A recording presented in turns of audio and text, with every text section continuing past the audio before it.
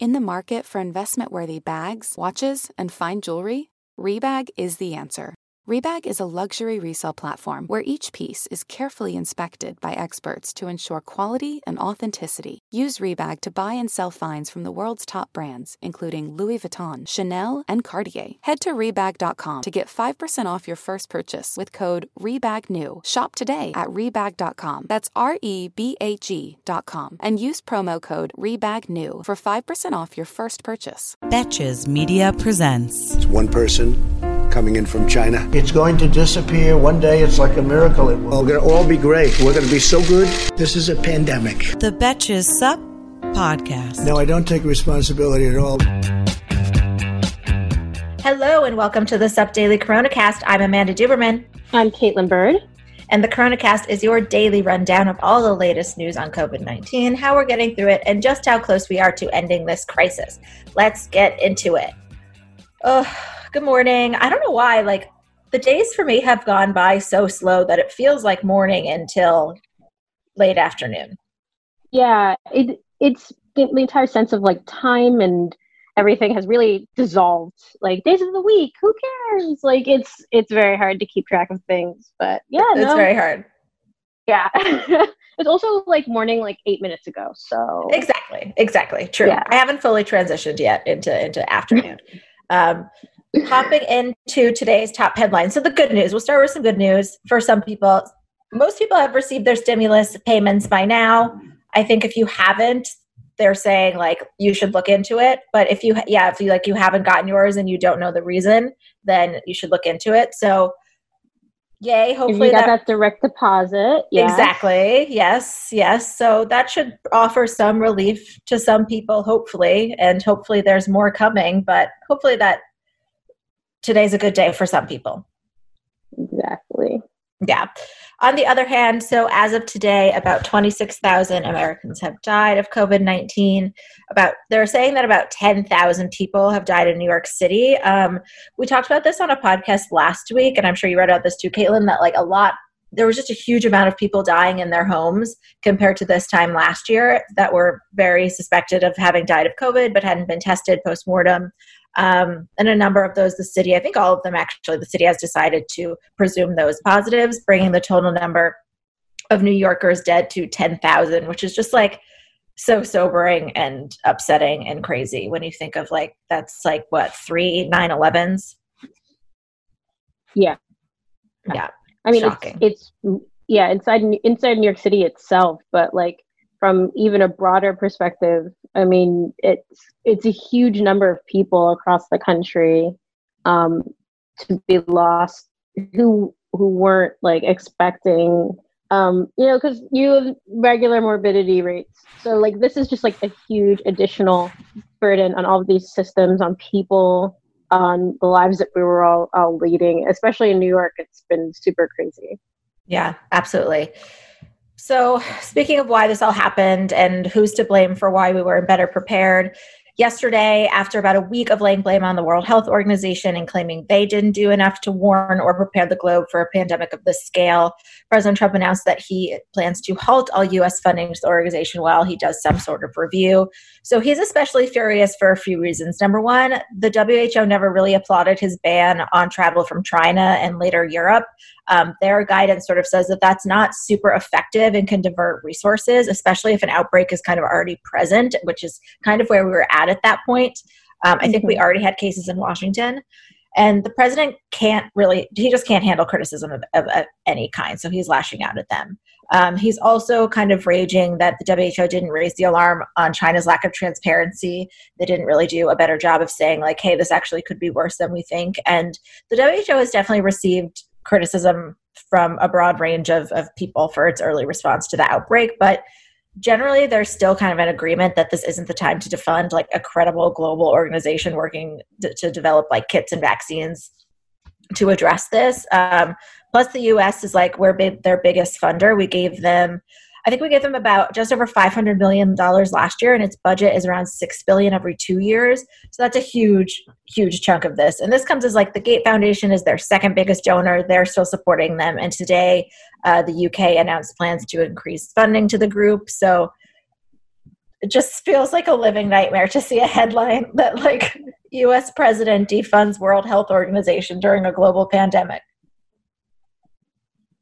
Yeah. I mean, Trump is so many things, none of which are positive to actually solving problems. You're like in the middle of like a nightmare situation. He's like, you know what I'm going to do? Let's remove the pin from this grenade. Like, why would you do that? Why would you, like, shouldn't we be trying to like disarm grenades, not like enable them? Like it should be the opposite. That's just like the most searing indictment that he has a number of qualities, none of which help with solving problems. Like, yeah. You can kind of understand how he ended up in bankruptcy 4 times. Yeah. He's taking the time at this moment rather than getting stimulus money out as quickly as possible. He has decided to add his signature to the stimulus checks. Normally, this is not done. We've done direct cash payments to people many times over government's history. In large part, those are usually signed by just a random bureaucrat, someone who's supposed to be authorized to like cut checks or that kind of thing. And that way there's no credit given, there's no partisanship around it. But this time they're trying to accede to the president's request. So he is going to have his name somewhere near the memo line. So that way you can tell that you got your Trump check, your Trump cash, I guess, is what you're supposed to be thinking. It's slowing down the delivery. For those of us who don't have direct deposit set up for the IRS, for one reason or another, that means that you have to get a paper check, and that's going to delay the issuance of paper checks to people for a few days, according to senior IRS officials. In the Washington Post. Yeah, I feel like he's definitely going to try to call this Trump cash, which reminds me of something really interesting I heard about Andrew Yang's campaign. I remember when he was I think I heard him on some podcast say when he was trying to figure out what to call his UBI, he had a number of names and they found that freedom dividend was the best because Americans just love if you throw like freedom in something. And it does sound like a super Trumpy name. It's the freedom dividend. Like I'm sure had Andrew Yang not have done that Trump absolutely would have stolen that. Hey, American Fever Dream listeners, I'm here to tell you that there is no reason to panic the next time you're searching for the perfect gift. Because now you can use gift mode on Etsy. Gift mode on Etsy is here to take the stress out of gifting so you can find the perfect item for anyone for any occasion. And it's easy. You just tap or click gift mode in your Etsy app or Etsy.com, and then answer a few questions about who you're shopping for and what they like. And gift mode instantly gives you a curated gift idea list based on hundreds of personas. Now it is simple to find gifts made by independent sellers for all the people in your life. So whether you need a Mother's Day gift for the quilter or a birthday present for the vintage hunter, there is something for everyone on Etsy. Some of my favorite things to do are go to Etsy gift mode and then search absurd things like, what kind of gifts do you have with Walter Cronkite on them? What kind of gifts do you have for dachshund owners? There's jewelry, ceramic, toys, board games, all kinds of fun stuff. A gifting moment is always right around the corner, whether it's a birthday, an anniversary, a holiday, or even just a day to say thank you. Gift mode on Etsy has you covered. Need to find the perfect gift? Don't panic. Try gift mode on Etsy now. Today's episode of American Fever Dream is brought to you by Nuuly. Have you ever felt that fast fashion ick, but can't always afford the super high-end stuff? I have a solution for you. It's Nuuly. Nuuly has everything you need to bring your closet up to speed for the season without breaking the bank. Free your closet of impulse purchases and skip the buyer's remorse by renting instead. Nuuly is a subscription rental service, and for just $98 a month, you get your choice of any 6 styles. They also have inclusive sizing, up to 5X, as well as petite and maternity. You get fast, free shipping and returns, and professional cleaning and Nuuly's state-of-the-art laundering facility. No laundry for you to worry about. This is the best. You just put it back in your box, send it out, and before you know it, you've got your next one. And you always have the option to buy what you love for sometimes up to 75% off. I bought the Rachel Antonoff pasta puffer from them. I was obsessed with it, like everybody who tries it is, and it was completely sold out everywhere else. So I felt like I really, really had an in there. So thank you, Nuuly. Nuuly is an amazing value at $98 a month for any 6 styles. And right now you can get $20 off your first month of Nuuly when you sign up with the code FEVERDREAM20. Just go to NUULY.com, That's Newly with 2 U's, and enter the code FeverDream20 and sign up to get $20 off your first month. That's NUULY.com, Newly with 2 U's with code FeverDream20. Newly subscription clothing rental. Change your clothes.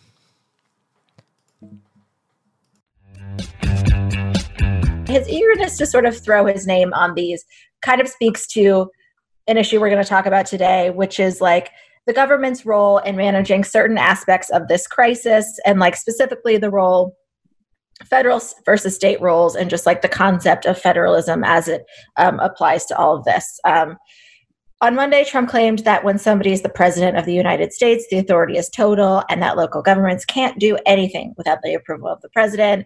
Cuomo kind of fought back. They're in like a dick swinging contest right now. Really fun to watch. That is a very apt name for what is happening between the governor of New York and the president. Yeah.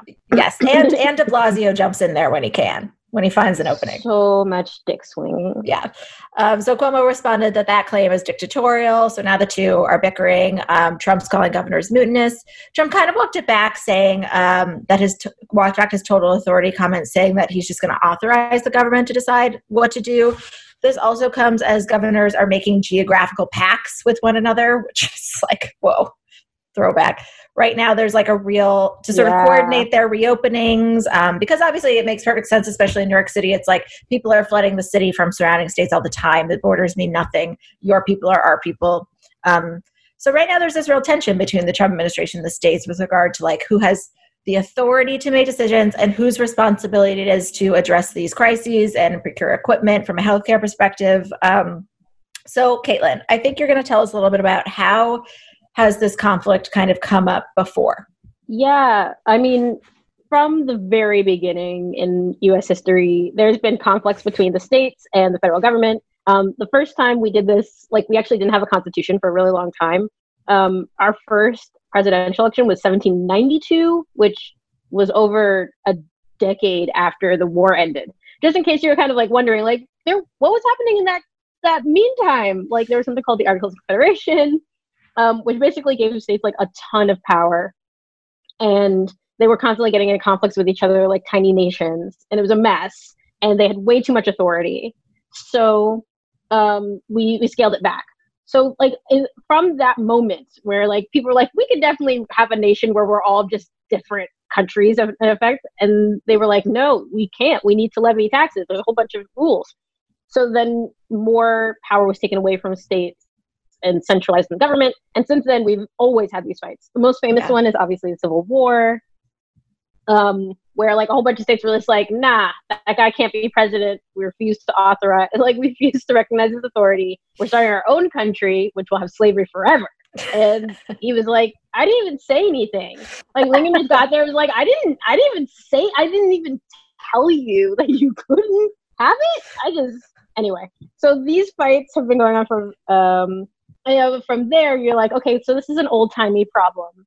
Yes and no. Because like the modern concept of what we call like our government is very actually new. Only like half of the time that we've been in America have we had like a federal government that has the powers it has. Overwhelmingly, that's due to the Roosevelts, Teddy, FDR. They both were like, although they hated each other very deeply. While like Teddy didn't know FDR because their careers never overlapped, but Teddy like hated Democrats as a rule, and the Democratic branch of the Roosevelt family hated the Republican side as a rule. So they both hated each other for some reason, but whatever. They were both very progressive. They both decided that the federal government needed way more power. And overwhelmingly, that just came because there were so many problems that were happening that they were too big for states to solve by themselves. They would have toppling cascading effects into other states. They would have territory that covers both, like marshlands or natural preserves or whatever, that don't stay neatly within state borders. You know, like Teddy Roosevelt created the national parks. National parks overwhelmingly cross state borders. So, like, how do you manage something like that? And basically, it put a lot of power inside the federal government to coordinate and direct. And it's something called cooperative federalism. So I like created this notion that the federal government should be coordinating between state and local governments to solve problems, even at the local level. there should be like a Fed oversight energy somewhere being like, hey, how you guys doing? We have some standards that you guys need to meet, so we can help you with that. Yeah. So it sounds like, I mean, you just said the key there is cooperative federalism. And now we're talking about sort of the opposite, like real conflicts between the states they say that they're competing with one another for ventilators, but that's not an acrimonious point of view. They just all need them and the federal government isn't really intervening. So has this kind of conflict between, who's responsible for coordinating what, and expectations that, anybody but me will do it. How has that been solved in the past? I mean, overwhelmingly, it's been the authority of presidents kind of step into those gaps. Generally, presidents are always like, sweet, more power. So they generally do want to solve those problems because it also gives them the ability to take credit for solving them rather than letting a governor or a state official take credit for them, which like presidents usually care a lot about legacy. Donald Trump, again, aberrationally does not. He really cares about who people view him in at any given moment. So when you think about it, like when I look at the history of like federal state arguments, a lot of them have to do with, tragically, race. And it has to do with a level of like inequality and not treating people as equal under the law, which is like a separate concept from like whether or not everyone is equal, like what an equal society looks like. People get like really attached to that, and then they're like, you just want to bring everybody to the same level. It's like, okay, but equality under the law seems pretty easy to institute.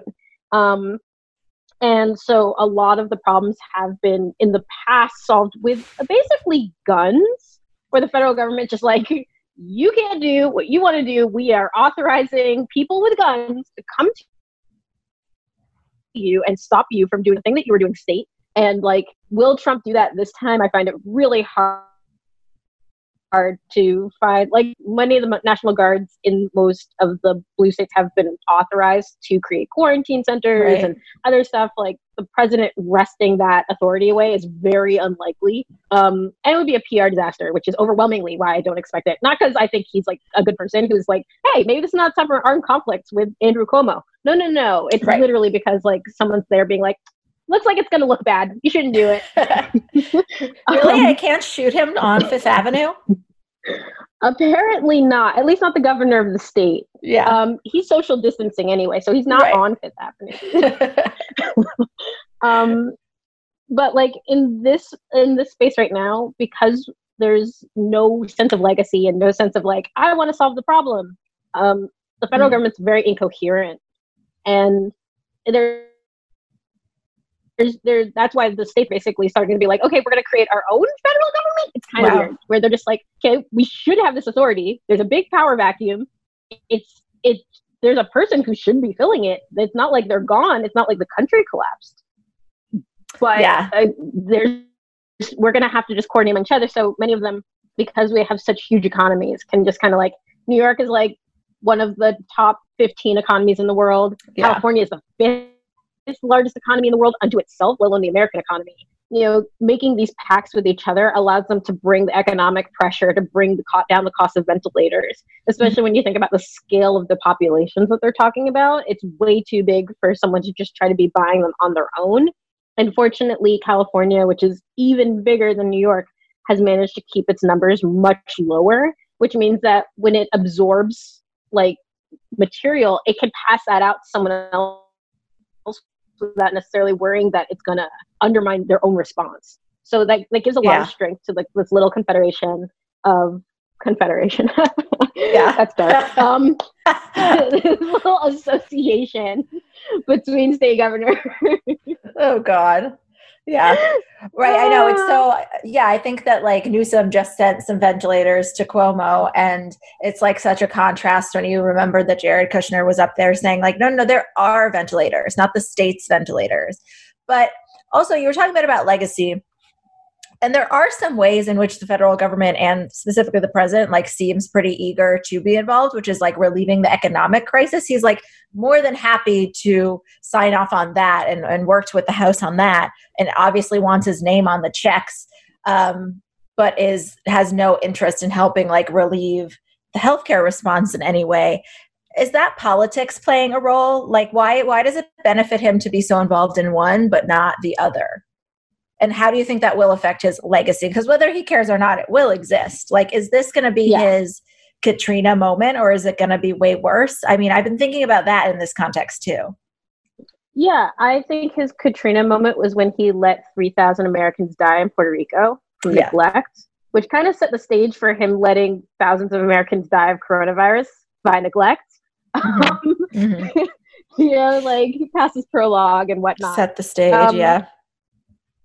From a political standpoint, like, well, I mean, coronavirus is a political crisis, right? As much as it is a health crisis. And in that sense, like, why was he so slow to act to begin with? A lot of people will say, like, he just doesn't take things seriously, blah, blah. But, like, honestly, I think it also has a lot to do with his I believe there's, like, a unifying theory of Donald Trump. And it is that he just doesn't believe people are equal. And he thinks that there's some people who are good and there's some people who are bad. And it's the job of the government, whatever structure that resembles, to basically do things to help the good people and, you know, punish the bad people. And so if you look at like the numbers on the death rate and morbidity, it's overwhelmingly hitting poorer, weaker, more vulnerable communities first. And it's hitting them worse. So I think from that perspective, he just doesn't care. Like he doesn't think that's part of his legacy because he thinks that the good people are going to write his legacy. And those are the people he's helping. He wants his name on money. He definitely wants to be on money. Holy moly. He wants to be connected to like he wants people to think of him as successful and wealthy, and he connects economic wealth with his own goodness. You know, that's how he defines good in many ways. Good people have money and bad people don't have money. That's why you know they're good and bad. You know, good people have resources. Bad people don't have resources. So for a long time, he was just hearing from the people who have resources, and overwhelmingly they were saying like, we're good. We've organized ourselves. We prepared. And so like, why does it matter to him that people who didn't have the ability or didn't know or couldn't prepare or couldn't take time off, all those people are hurt. And basically he just wants those people to be grateful for what they are getting from the government. So I think he thinks everything's subordinate to him. Exactly. And I think he thinks that like, you know, good people have resources, and resources also afford you health in many cases. And I was reading today that I didn't know about this. This has been happening, but the Trump administration is like fighting really hard so that schools don't have to give as many vegetables to kids, which is just sounds like they're like sabotaging health and I mean, it's not hard to find examples of hypocrisy, obviously, but when I find them, every time they sort of blow my mind. Yeah, so we'll keep watching. And it sounds like, you know, I've heard from a lot of experts that without an actual, real, meaningful health response, this is going to be the economic crisis. It's going to be worse. Like there's no world in which the cure is worse than the disease. So hopefully it'll come back around and bite him. We saw good things in Wisconsin and encouraging things in this week for November. Hopefully we get all mail by then. And this is not going away. And how he's handled it isn't going away. So we'll be seeing a lot of it, and a lot of superstar governors come out of this too, I'm sure. Yeah, and I think it's really important to kind of establish a view of Donald Trump where we kind of have to start thinking about like reorganizing our system and our country absent him. You know, like in many ways, just as the many presidents and particularly the Roosevelts reset American government by like pulling power into the presidency and saying like these problems cannot get solved unless someone's making decisions at a higher federal purpose, unless someone is saying, hey, let's organize, let's see how to solve these problems, and let's coordinate the resources we have with the ones that are at the local level. Without that, there can't really be a fundamental like resolution to this, right? So like in many ways, we're going to have to start thinking, okay, Donald Trump is not going to be part of the solution. How do we build one without him? You know, how do we build one going into November without, you know, poking him, like trying to bring him in because he's just going to mess up everything we try to do. So as Americans, like that's also part of it. And defend your post office. Yes, totally. Please. Yeah. Oh, God. Yeah. Words that nobody should have to say. Defend the post office. Awesome. Thanks so much, Caitlin. Yeah. Until the end of COVID-19, I'm Amanda Duberman. I'm Caitlin Bird. And this is the Betches Sup Podcast. The Betches Sup Podcast is produced by Amanda Duberman. Our podcast managers are Mike Coscarelli and Sean Kilby. Social media by Amanda Duberman. Artwork by Brittany Levine. The Sup is created by Sammy Fishbein. Be sure to follow us at Betches_Sup on Instagram, Twitter, and TikTok, and send your emails to sup@betches.com.